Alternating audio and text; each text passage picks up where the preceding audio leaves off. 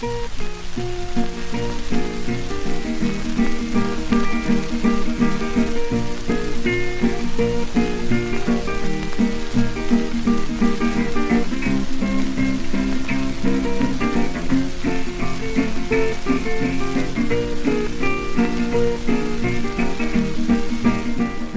back to Counted as Cast. I hope you enjoyed hearing the ground floor view of McMinn County, what it was like to grow up there during the Depression.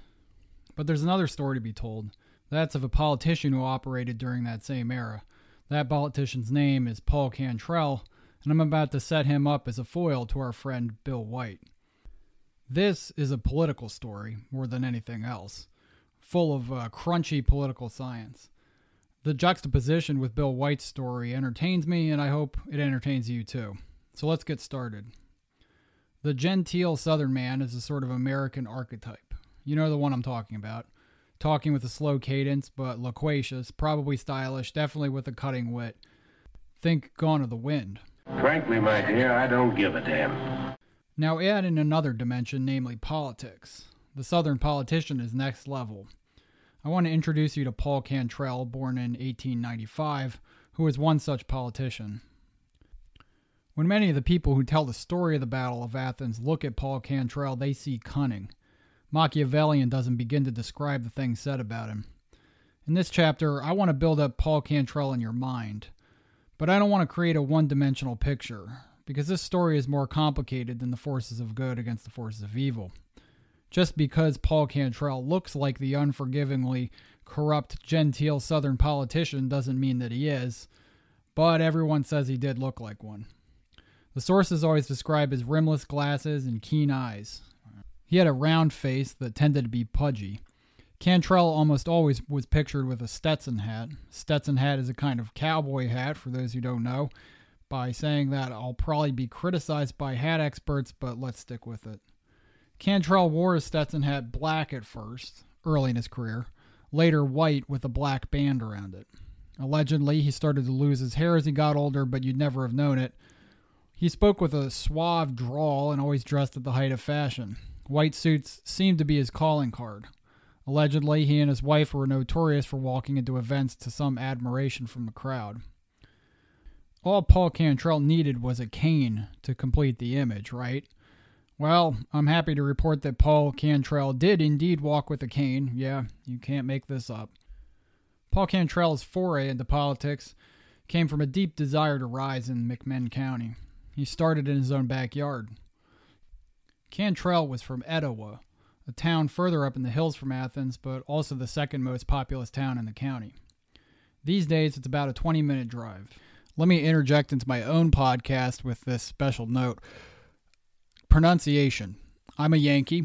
I always have been, probably always will be, and as a result, I tend to knock off the ends of words because that's just how we do things up here. Because of that, I think it's worth noting that I may be pronouncing things about Tennessee incorrectly. One of those things could be even the town of Etowah, or how I've been saying it, Etowah. It could be Etowah, and I've seen it pronounced that way, but given my tendencies to be lazy, I'm going to keep going on Etowah. The other one is Cantrell. I've known multiple people who had the last name Cantrell, and where I am in southeastern Pennsylvania, that's how we say it. It can also be Cantrell, and that's pretty interesting pronunciation, but we're going to continue with what I'm good at, which is talking like I'm from Pennsylvania. And back to the show. Etowah revolved around a railroad company that stretched the Tennessee Valley, bringing goods north to south between the mountains and stopping in town on the way. Cantrell, you could say, had a head start in life.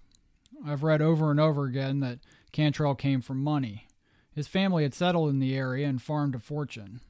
But I would say that he didn't slack off either. He spent some time working on Etowah's railroad system. I believe I found an old draft card on Ancestry.com from 1917, World War I, where he apparently operated the brakes for the railroad. That doesn't sound like a low-stress job to me. Later, Cantrell carved out a nice life as a general manager of the local power company, and then worked as one of the board of directors of the First National Bank of Etowah. I'd call him busy and respectable. He was a young man rising within his community. All of that changed in 1929. That's when the Great Depression hit, as you heard in the last podcast. Here's a clip to set the mood for you, where you get to hear about the crowds outside the New York Stock Exchange in a moral panic. The tremendous crowds which you see gathered outside the stock exchange are due to the greatest crash in the history of the New York Stock Exchange in market prices.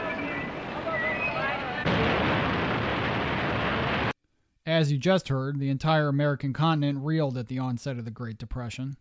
Nationally, Americans became furious at the Hoover administration for its so-called anemic response to the Depression. Republicans were no longer the party of Lincoln and Teddy Roosevelt. Instead, they were the subject of widespread ire. And in Etowah, the railroad boomtown, commerce started to slow. Like so many other places, the bottom went out. Businesses shuttered. That included the First National Bank, and Cantrell was right in the middle of it, a member of the board and trying to keep it afloat. Despite his best efforts, the bank closed in 1932. But Cantrell showed himself to be an intelligent and resourceful guy. He must have known that a crisis can create opportunity. Using his charisma and cash base, he opened his own bank in 1932, the Cantrell Banking Company. This probably took every red cent he had to pull off. In fact, I found an old census record saying that in 1930, he lived with his new young wife and baby girl in his mother-in-law's home, along with at least 4 others. That doesn't really sound like marital bliss to me.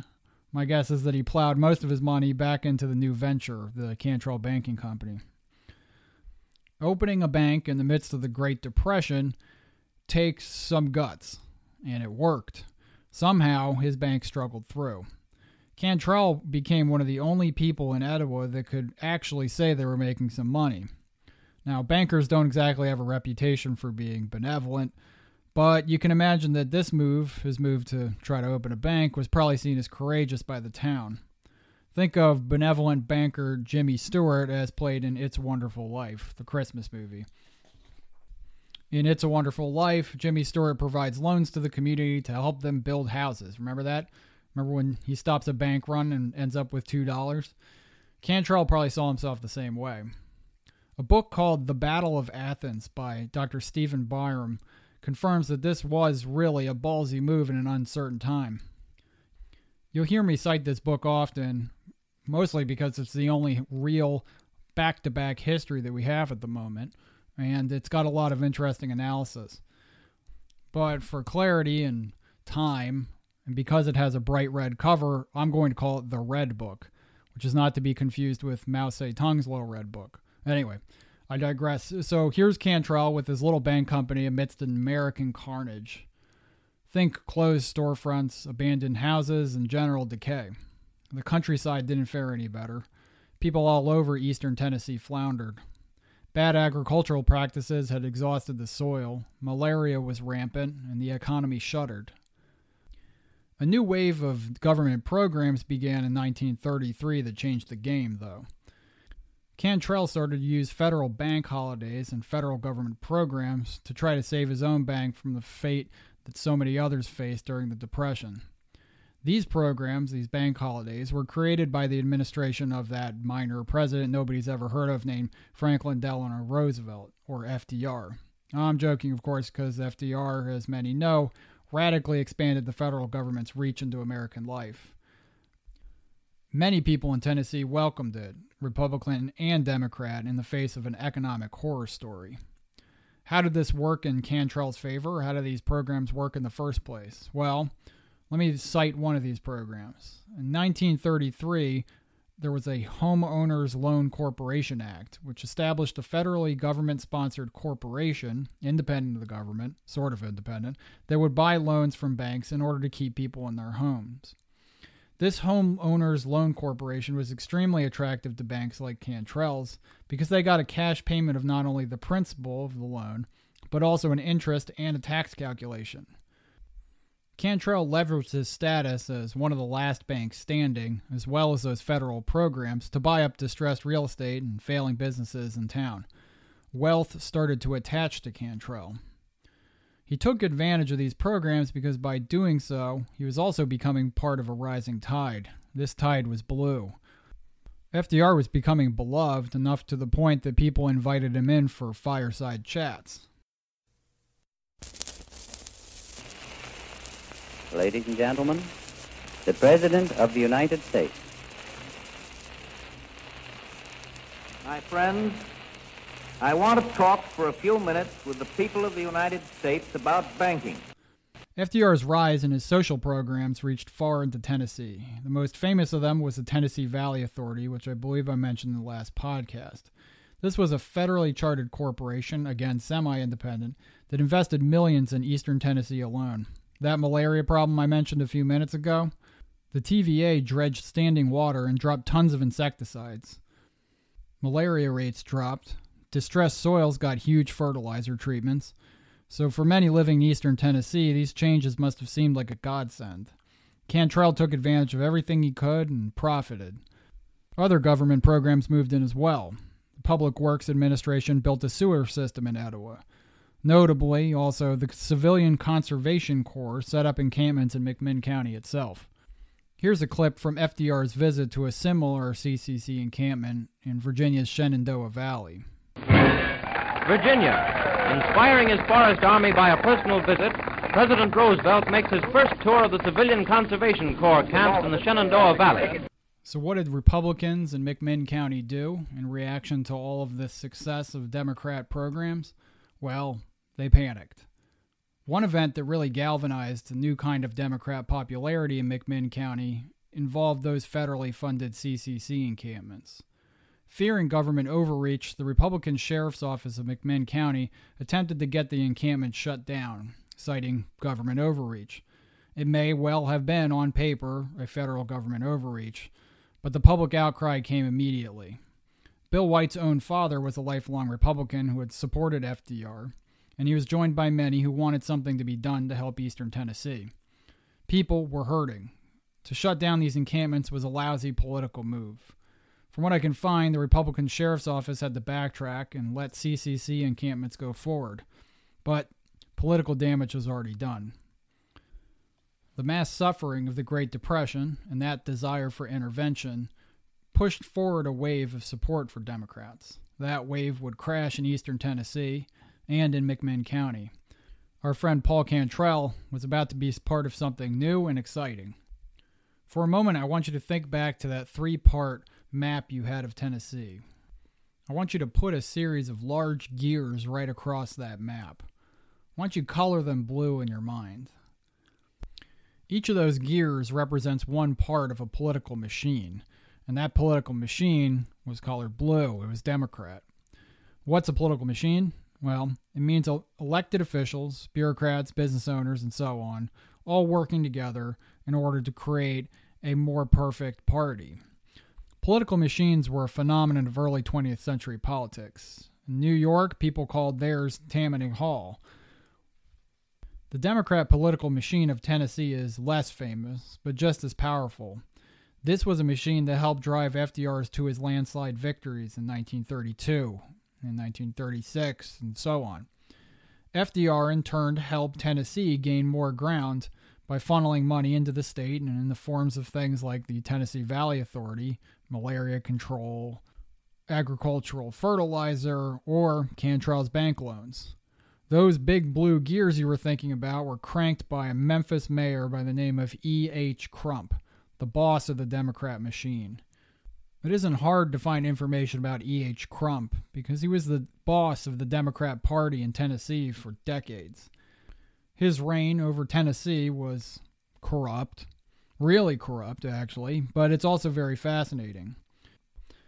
To demonstrate the kind of power that E.H. Crump had, I've made the theme song of this podcast, the famous Mr. Crump Don't Like It from 1927. So you're talking about a decade prior to Paul Cantrell rising to power in his own town. Let me ask you this. How often do you hear about politicians having songs written about them? Not too often. I Mr. Crump don't like it, ain't gonna have it here. I Mr. Crump don't like it, ain't gonna have it here. I Mr. Crump don't like it, ain't gonna have it, yeah. No bound house women, garden drinking, no beer. Mr. Crump don't like it, ain't gonna have it, yeah. If Mr. Crump don't like it, it's not happening here. If they were singing about the power of E.H. Crump in 1927, imagine how powerful he'd become when a Democrat president came in and started pouring millions into the state. Crump carried Tennessee for Roosevelt, and he was paid back in political favors. Suffice to say, Paul Cantrell sensed a political opportunity. The old guard Republicans had showed their ineptitude by shutting down work camps and acting stupid and corrupt. Democrats were ascendant. The Red Book that I mentioned before says of this situation, quote, Paul Cantrell just happened to be the right person in the right place at the right time, end quote. Cantrell threw his name in the hat for the office of the sheriff of McMinn County for the 1936 elections. This ambitious, cane-wielding, slow-talking, genteel Tennessean man with significant economic power in the second largest town of McMinn County now ran for the county's chief law enforcement position as a Democrat in the 1930s. This was someone ready to blast off in their political career. Except it wasn't going to be that easy. The same way that starting a bank during the Depression was a ballsy move, running for sheriff as a Democrat in McMinn County was a statement as well. Mr. E.H. Crump might have run Memphis and had Nashville under his thumb like the Rolling Stones song, but eastern Tennessee, including McMinn County, had leaned Republican for a century. Don't forget that Athens and McMinn County sided with the Union and Republican Abe Lincoln during the Civil War. But Paul Cantrell was paying attention as he ran for sheriff in 1936. At the national level, FDR was shredding his opponent, Alf Landon. Here's a clip that shows you that politics has always been dirty. In this clip, Alf Landon portrays the Democrat Party mascot. Huh? But look who's here, riding the donkey, with a lot of little busybodies following after. They don't know where they're going, but they're on their way. Yes, that's right, a jackass tied to the government intervention platform. The problem was that nobody bought Landon. FDR was preparing to end this man's whole career. On Cantrell's side, he still had to campaign hard. You don't flip a county from red to blue easily, not then, not now. Fortunately for him, Cantrell had a knack for campaigning. Cantrell came across as a consummate politician, able to talk to farmers in the rural areas, as well as business owners in Athens. Cantrell had a down-to-earth way about him that people found convincing and compelling. Maybe it was the hat, or the cane. He left his business in Etowah behind, crisscrossing the county to try and build support for his run for sheriff. One of the main artifacts we have of the 1936 campaign is an ad. Cantrell paid for a spot in the Daily Post-Athenian, the local paper from McMinn County that you'll hear a lot about in this podcast.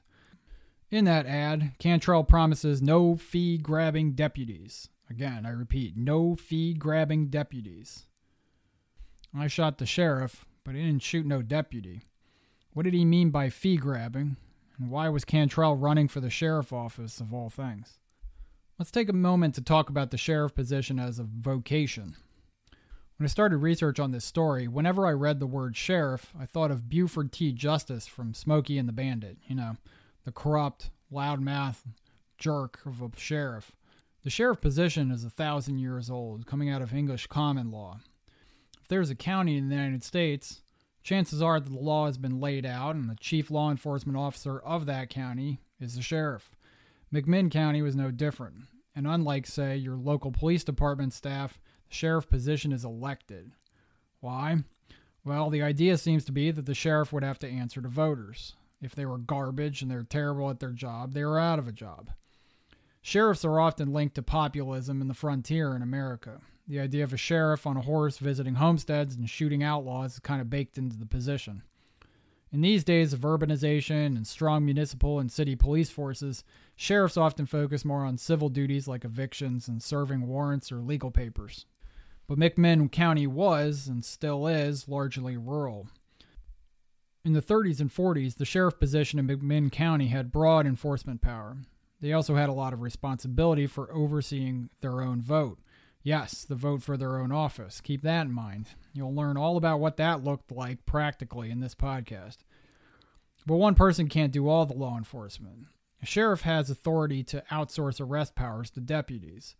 There's actually a legal term for the freedom of a sheriff to transfer their power invested in them by voters to someone else. It's called posse comitatus. That's been discussed in my era, 2019 America, about the federal government's ability to operate an army within the United States. Well, the concept's much older than that, and actually means the sheriff's posse, referencing his ability to make a lawman out of somebody in the community. Deputization involved a cash payment from the sheriff to the deputy, but it didn't work on a salary basis. No, deputies got a cut of the action. What you have to understand about Cantrell's fee-grabbing deputies is that there was, in 1936, an epidemic of Republican fee-grabbing deputies. Fee-grabbing was the preferred pastime of sheriffs and their deputies. It amounted to arresting people for usually public drunkenness or another minor offense, whether they were drunk or not, or whether they had offended at all, and then offering to let them free for a fee. If they didn't pay a fee, they got to spend the night in jail. Instead of a steady salary, there's no limit to the fees that a deputy or the sheriff could bring in. Can you see the problems that might cause? Instantly, all the incentives are in the wrong direction. It's really a fast track to a corrupt law enforcement establishment, if you ask me. That cash incentive, well, it turned deputies into thugs that crawled the countryside. The sheriff got their own cut off of that, or he could even go out and do some fee grabbing himself. Sheriffs could get some real wealth out of this. Everyone was aware of the problem, hence Cantrell's no fee grabbing deputies claim. One brief note on drinking in public. You have to remember that the constitutional amendment striking down the infamous prohibition on alcohol only happened in 1933, partially under pressure of the Great Depression. States and counties still often had harsh laws against alcohol in the 30s, and deputies certainly used that to grab some fees out of people. Imagine getting stopped on the sidewalk by a deputy. The deputy says, "Hey, you're drunk. Now you have to pay this fee or you go to jail." Now everybody's watching you and you have to say, "I'm not drunk. I'm not drunk. I'm not." Yeah, nobody believes you, and now you're paying a fee just so you don't have to go to jail.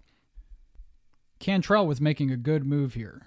As the Great Depression blasted family pocketbooks, he not only pointed out the corruption, but in a way painted the fee grabbing as being antiquated, out of touch with the end of Prohibition itself. But Cantrell, running on his Freedom from Fees platform, came right into conflict with the Republican incumbency in McMinn County. Think about it. If you say you aren't going to hire deputies to shake people down, you're saying that your opponent does shake people down. You've called them out. Outside of his anti-corruption platform, though, Cantrell also ran on his business acumen. He promised a strict law enforcement and business-like administration. As the manager of the Cantrell Banking Company, he did have something to say about business experience. I also found mention that Paul Cantrell could claim association with the Masons, the Shriners, and the Kiwanis. That's like the trifecta of secret societies. He was also in the Order of the Railway Conductors, which showed off his working-class experience. And he was also quite active in his Methodist church. I wonder when he had time to sleep. Election day 1936 arrived. But if you thought fee-grabbing deputies were the biggest problem in McMinn County, I'd like to introduce you to the radical corruption present in this county's election process. The 1936 election became known for ballot box stuffing. Multiple sources claim that Republicans were throwing in extra ballots during the sheriff election. But it seems from the sources I read that Cantrell took it to the next level. I know I just did an aside about the sheriff's office, but lend me your ear for a minute. Let me talk about ballot box stuffing. Today, when voting, we usually use some kind of electronic counting. You might fill out a paper ballot, but you put it into an electronic counter. Supposedly it keeps everyone honest. Back in the 1930s, a ballot box was a locked container with a slot that allowed you to drop in a paper ballot. Stuffing a ballot box meant putting in fake ballots or messing with the count.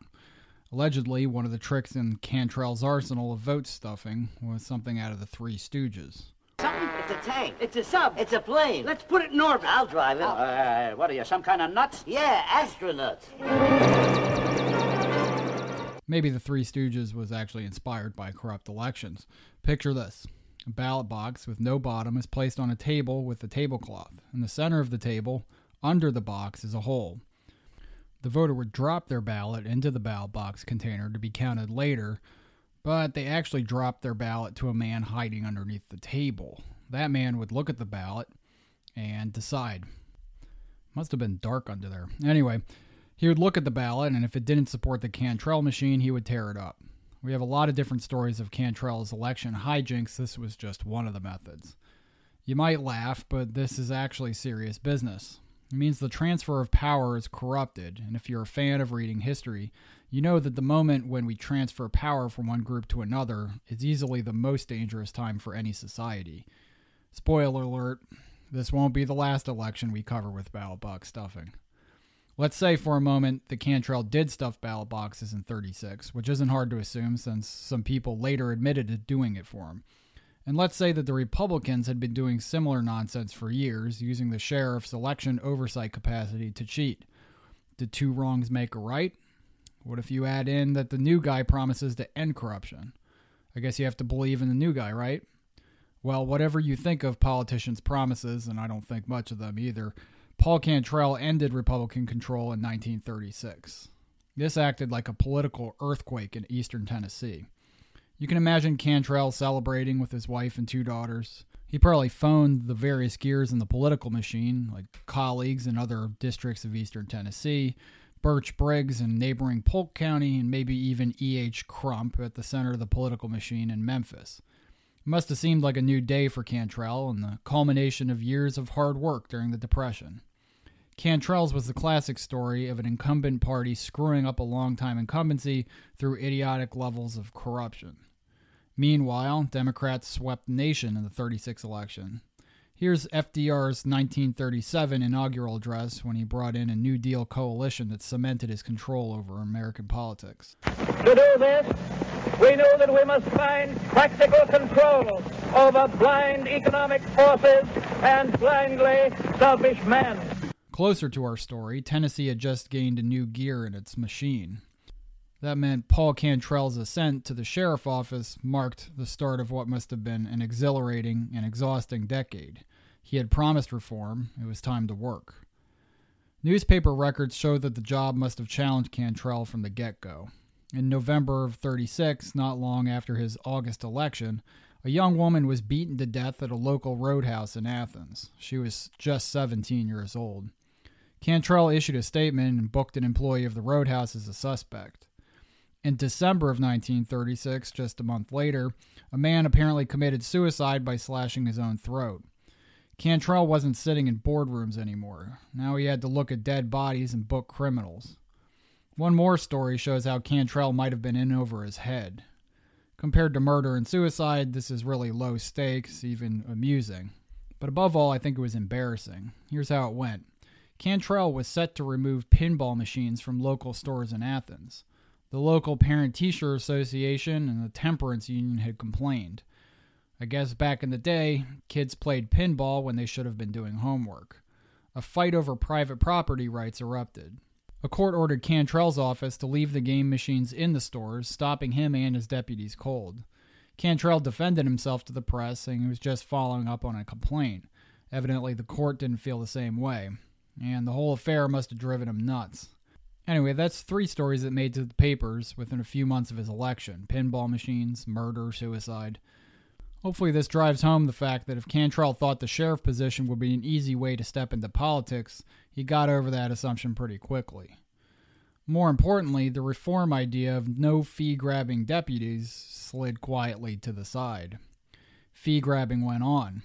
Cantrell failed to live up to his promise. What a surprise, right? Fee-grabbing, Cantrell found, was just one of the many lucrative pursuits of deputies within the county. Turned out the sheriff position sat at the center of a nexus of bribes. For instance, backwoods bootleggers, a remnant of Prohibition, still operated around McMinn County. Deputies extorted bribes from ones who would cooperate and busted the ones that didn't. Business shakedowns, likely over permitting, were common. Deputies raided entire Greyhound buses for fees and blackjacked people who didn't comply. So you have to ask yourself, did Cantrell promise an end to fee grabbing in order to win votes? He certainly wouldn't be the first politician to make and break promises. Or did Cantrell believe he could bring about something new to the office? Maybe he thought breaking Republican control, joining McMinn County into the Tennessee Democrat political machine, well, that maybe that would all streamline some changes. I'd love to ask Cantrell why he couldn't do what he said he was going to do. Cantrell had a response to this, though. He claimed any change to the deputy pay structure, so getting deputies out of the fee business and onto a salary, would require an act of the Tennessee General Assembly and the county court. I don't know about you, but appealing to the legislature doesn't really convince me. If he thought it was all too corrupt, he could have, for instance, pledged to put all that extra money he earned back into charity or something. But part of me still wants to know what went through his head. If you'll indulge me for a minute, I want to apply some organizational theory to Cantrell's actions or lack of action.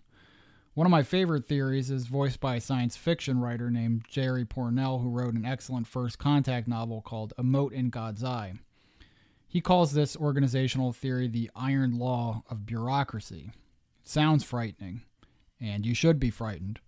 Under the iron law of bureaucracy, organizations have two kinds of people. The first group believes in the mission of the organization. Think of a school, maybe. The mission is to teach kids. Teachers teach the kids and are proud to do it. They're in the first group, who believes in the mission. But in the iron law, there's a second kind of person in an organization. That's a person who seeks to further the organization, not the mission. That's the administrator who hides the bad activities of a teacher for fear of bad press. That corrupt administrator doesn't really care about the mission as much as they might care about preserving the organization. The most important implication of this iron law is that the second group gains and keeps control over the organization every time. Every time. The ones who care about the mission lose power, and the ones who care about continuing the organization, mission or not, stay in power. You can apply the iron law of bureaucracy to any number of things. You might have a job, you might work in a workplace, you can apply it to yours, but try not to overthink it because it's pretty cynical. But apply it to the Cantrell situation. Here you had a guy who started out trying to make the sheriff's office do what it was supposed to do, or that's what he said he was going to do. But when he gets in, everything was already a mess. All the pressure was to continue to do things the same way. Plus, he got involved with the Democrat machine, people like Crump, who were gleeful over the idea of a toehold in eastern Tennessee. Cantrell started to slip away from the actual function of the job. He slipped to the other side, to the side preserving the organization he had become the head of. The iron law of bureaucracy. Pretty interesting, right? Or maybe it wasn't the iron law. Some sources just say that Cantrell was a corrupt dirtbag. You decide. Shifting back to the story now. Instead of cleaning up corruption, Cantrell started to focus efforts outward. He spent more and more time in Nashville, interacting with the Tennessee political machine. I think Cantrell was meant for the state capital of Nashville.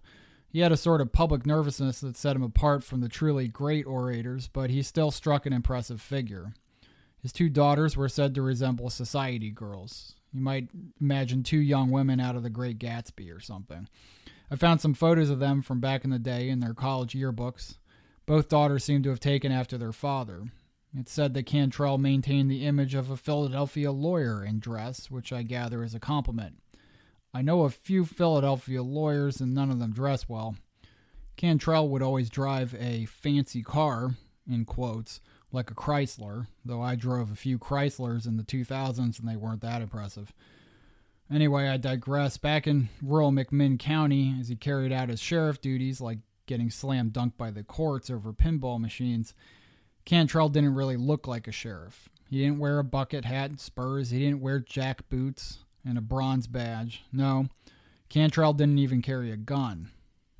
He dressed in his white suits and his Stetson hats for one of the dirtiest, most demanding jobs in the county.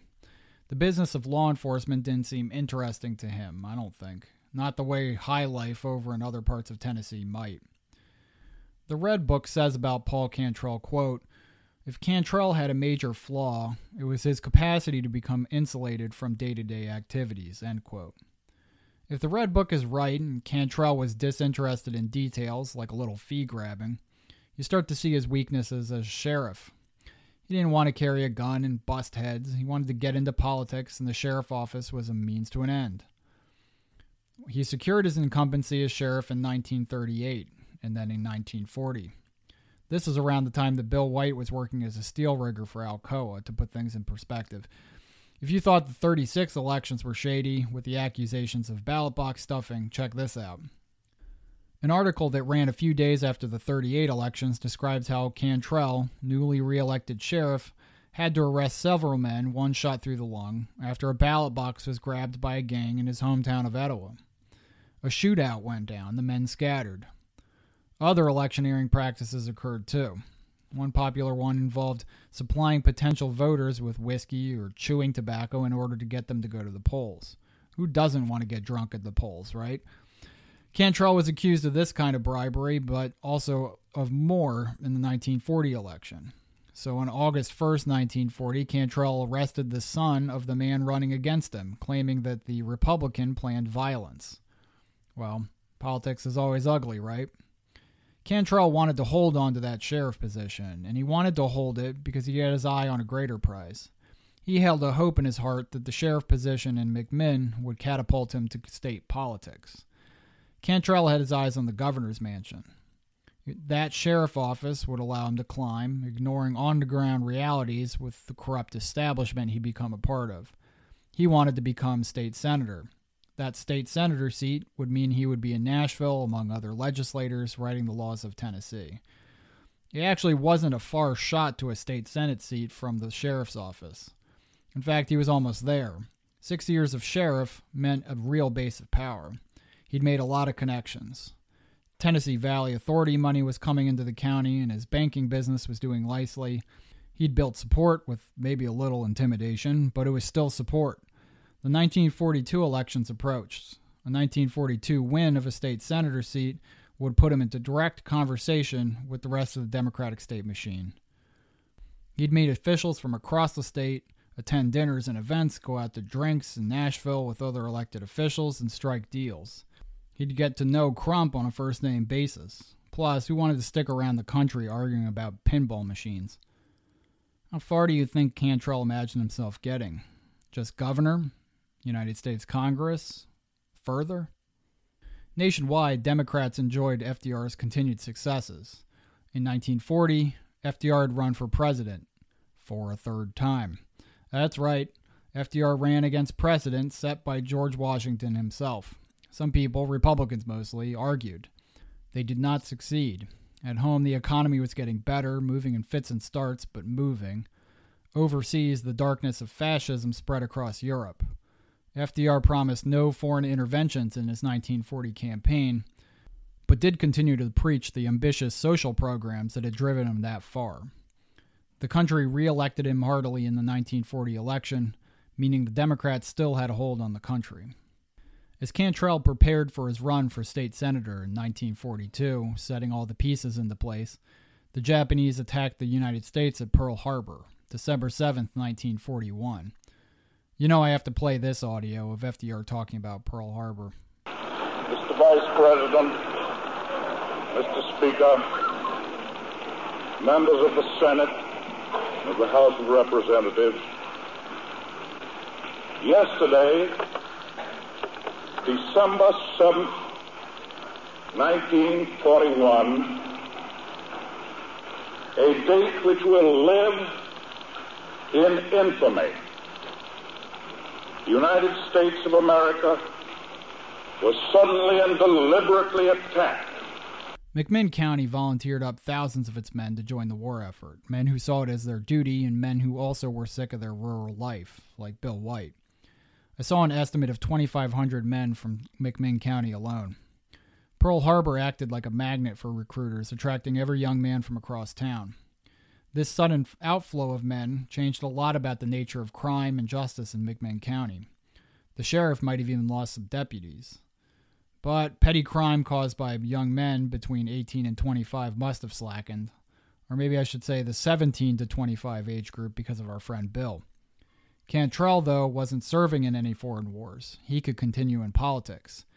Cantrell wouldn't have been subject to the draft for two reasons. The first is that the Selective Service of the United States had a special provision falling under Code 4B. This is a deferment to the draft for reasons of being a public official. Because what could be more disruptive than putting your elected sheriff into the war in the Pacific or the war in Europe? Cantrell had other things to do than pick up a rifle. Besides, he was too old. In 1942, Cantrell was 47, and soldiers over the age of 45 were pretty rare. Cantrell was staying home, and as the USA tooled up for wars overseas on multiple fronts, Cantrell took another step up the political ladder. McMinn County elected him state senator in 1942. Rumor had it that the FBI had examined the results of this election due to reports of malfeasance with the ballots. Apparently, armed deputies stalked the polls. They might not force you to vote a certain way, but they nudged you the right way, so to say. Some insiders told Cantrell that intimidation strategies would backfire, that he couldn't intimidate people forever, but nobody really stepped in. The FBI never intervened, and it never forwarded charges to the Attorney General either. Then again, this was Hoover's FBI, and a Democrat administration was in the White House. And the Tennessee political machine wasn't going to step in either. They were happy to hear about his win. It's kind of hard to actually find the accusations of thuggery and cheating. I instead ran into them in retrospect. People would later say that they were always against these armed men at the polls. But I think many were distracted because their sons and brothers and fathers went off to war. Who can really get into local politics when the national and international politics might result in everyone speaking Japanese or German? So, Paul Cantrell, state senator, started showing up in Nashville for the Tennessee General Assembly. Since Cantrell had stepped out of the position of sheriff, there was a new sheriff in town. Pat Mansfield will come up often in this story. Pat Mansfield was tall and broad of shoulder with a big flat nose, and he had the reputation of being quick to anger but always at church on Sunday. Mansfield, I think, saw the virtue of attaching himself to Paul Cantrell. His successful sheriff campaign centered around his personal solving of a crime using fingerprints, the first time that had ever happened in the county. How wild is that? When Pat Mansfield took over as sheriff in 1942, he worked on Cantrell's orders. Cantrell now had infrastructure. By 1942, he had built his own political machine in McMinn County. County positions were his for the taking or were already inhabited by his people. Call them acolytes or trainees or apprentices or cronies. In his native Etowah, Cantrell's brother, Frank Cantrell, became mayor. Pat Mansfield, the new sheriff, picked deputies from among the undrafted population. Remember that the people he would have picked as deputies would have been probably of prime draft age, but hadn't been drafted for one reason or another.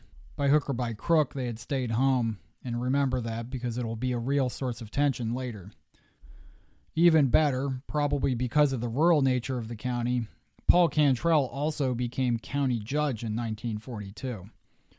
I scratched my head when I first read this, but it wasn't a conflict of interest per se. The county judge was a county-level position, while the state senator's seat came from Nashville. Remember when I asked you to picture Tennessee as a series of interlocked gears back in Chapter 1? Cantrell had created his own gear, and its teeth were his friends and allies. Cantrell further locked McMinn County, traditionally Republican, into the state Democrat power structure. The Democratic Party must have appreciated this. They elected Cantrell as party chair in 1944 as the war overseas heated to a boil. Cantrell probably saw an advantage he had over circumstance. Power requires a lot of support structures, and Cantrell had them well engineered. Like the Republican establishment before him, he made sure his people back in McMinn County were re-elected. Events conspired to help. In 1944, nobody really paid attention to the campaign because the Nazis and the Japanese reeled from Allied assault on multiple fronts. I don't think it's right to just say that Cantrell grabbed power and ran with it, even though all that electioneering nonsense had gone on. Cantrell did do good things for the war effort. That's why he's an interesting character. Who wants a simple villain? As a state senator, Cantrell organized rationing and scrapping. He did it all for the boys overseas. American industry needed material for producing guns and tanks, and the military wanted every spare bite of food to be saved and counted. As sheriff of McMinn County, Pat Mansfield, Cantrell's understudy, continued the fee-grabbing traditions of the sheriffs before him. But he squeezed McMinn too tight. Remember, wartime America was already squeezed. Rationing, war drafts, shortages in basic goods, and the ongoing torture of the Depression affected the daily life of people in the county. Despite people's troubles, Mansfield comes across in the sources as being savage on the populace. As a farmer I know says, church on Sunday, steal your shirt on Monday. Fee grabbing continued. Random acts of thuggish violence went on. Cantrell, working Nashville, was either oblivious or he didn't care, or maybe some of both. I imagine that in his mind, Cantrell thought he was getting closer by the day to a potential run for governor. The Democrats consolidated their power in McMinn County with Cantrell at the head of it. I don't have Cantrell's diary. Maybe I can get access to his family records someday. But remember that we have two critical insights into Cantrell's character from the sources. On the one hand, a desire for the governor's office and to rise high, and on the other, a disinterest in details. Now add in the complexity of the sheriff position and the complexity of the political machine he created, well, you could say he was deeply entrenched with a lot of ambition. I think it takes a special kind of person to want to run for governor, right? You have to remember that you deserve the position every time you go out and campaign. If you don't believe you deserve it, you definitely won't win. I think Cantrell believed he could do the job, and I don't really think he found sheriff work interesting. That's why he gave that position to a protege, Pat Mansfield, and moved on to enhance his own political career. But in pursuing his career, he'd sacrifice anything. That included the freedom of his constituents. It would cost him, he just didn't know it yet. Let's grab a freeze frame of a moment in time for Paul Cantrell. The year is 1944. He's just won a second term as state senator. Picture him in his white suit and Stetson hat. His cane is leaning on the wall next to the door of his office because he's sitting in his leather chair during the blazing summer months of eastern Tennessee. He's thankful. He's thankful he doesn't have to clean out his desk. There's a haze of tobacco smoke in the air because Cantrell is surrounded by the political operatives of his machine. Someone in the room might have a drink, even if it's a little early in the day, but they're celebrating. That political gear, the blue one, it spins around Paul Cantrell. In 1944, FDR is into his third term, the Nazis and the Japanese are on the ropes, and McMinn County is firmly in the grasp of his mind and imagination. On the radio, Bing Crosby sings about swinging on a star.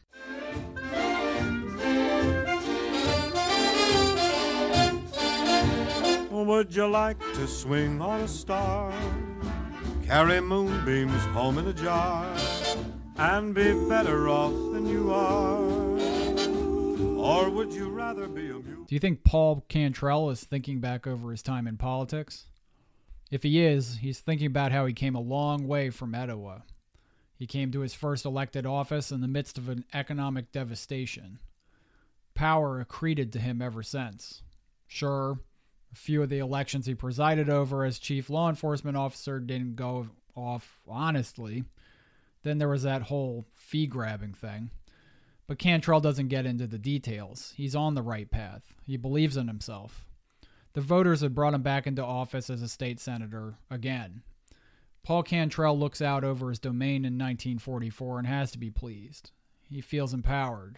That empowerment, which you might call hubris, will become a problem for him. In this podcast, I've charted the ascent of a political figure. There are portrayals of Cantrell from across the spectrum, and few of them are flattering. That especially happens in retrospect.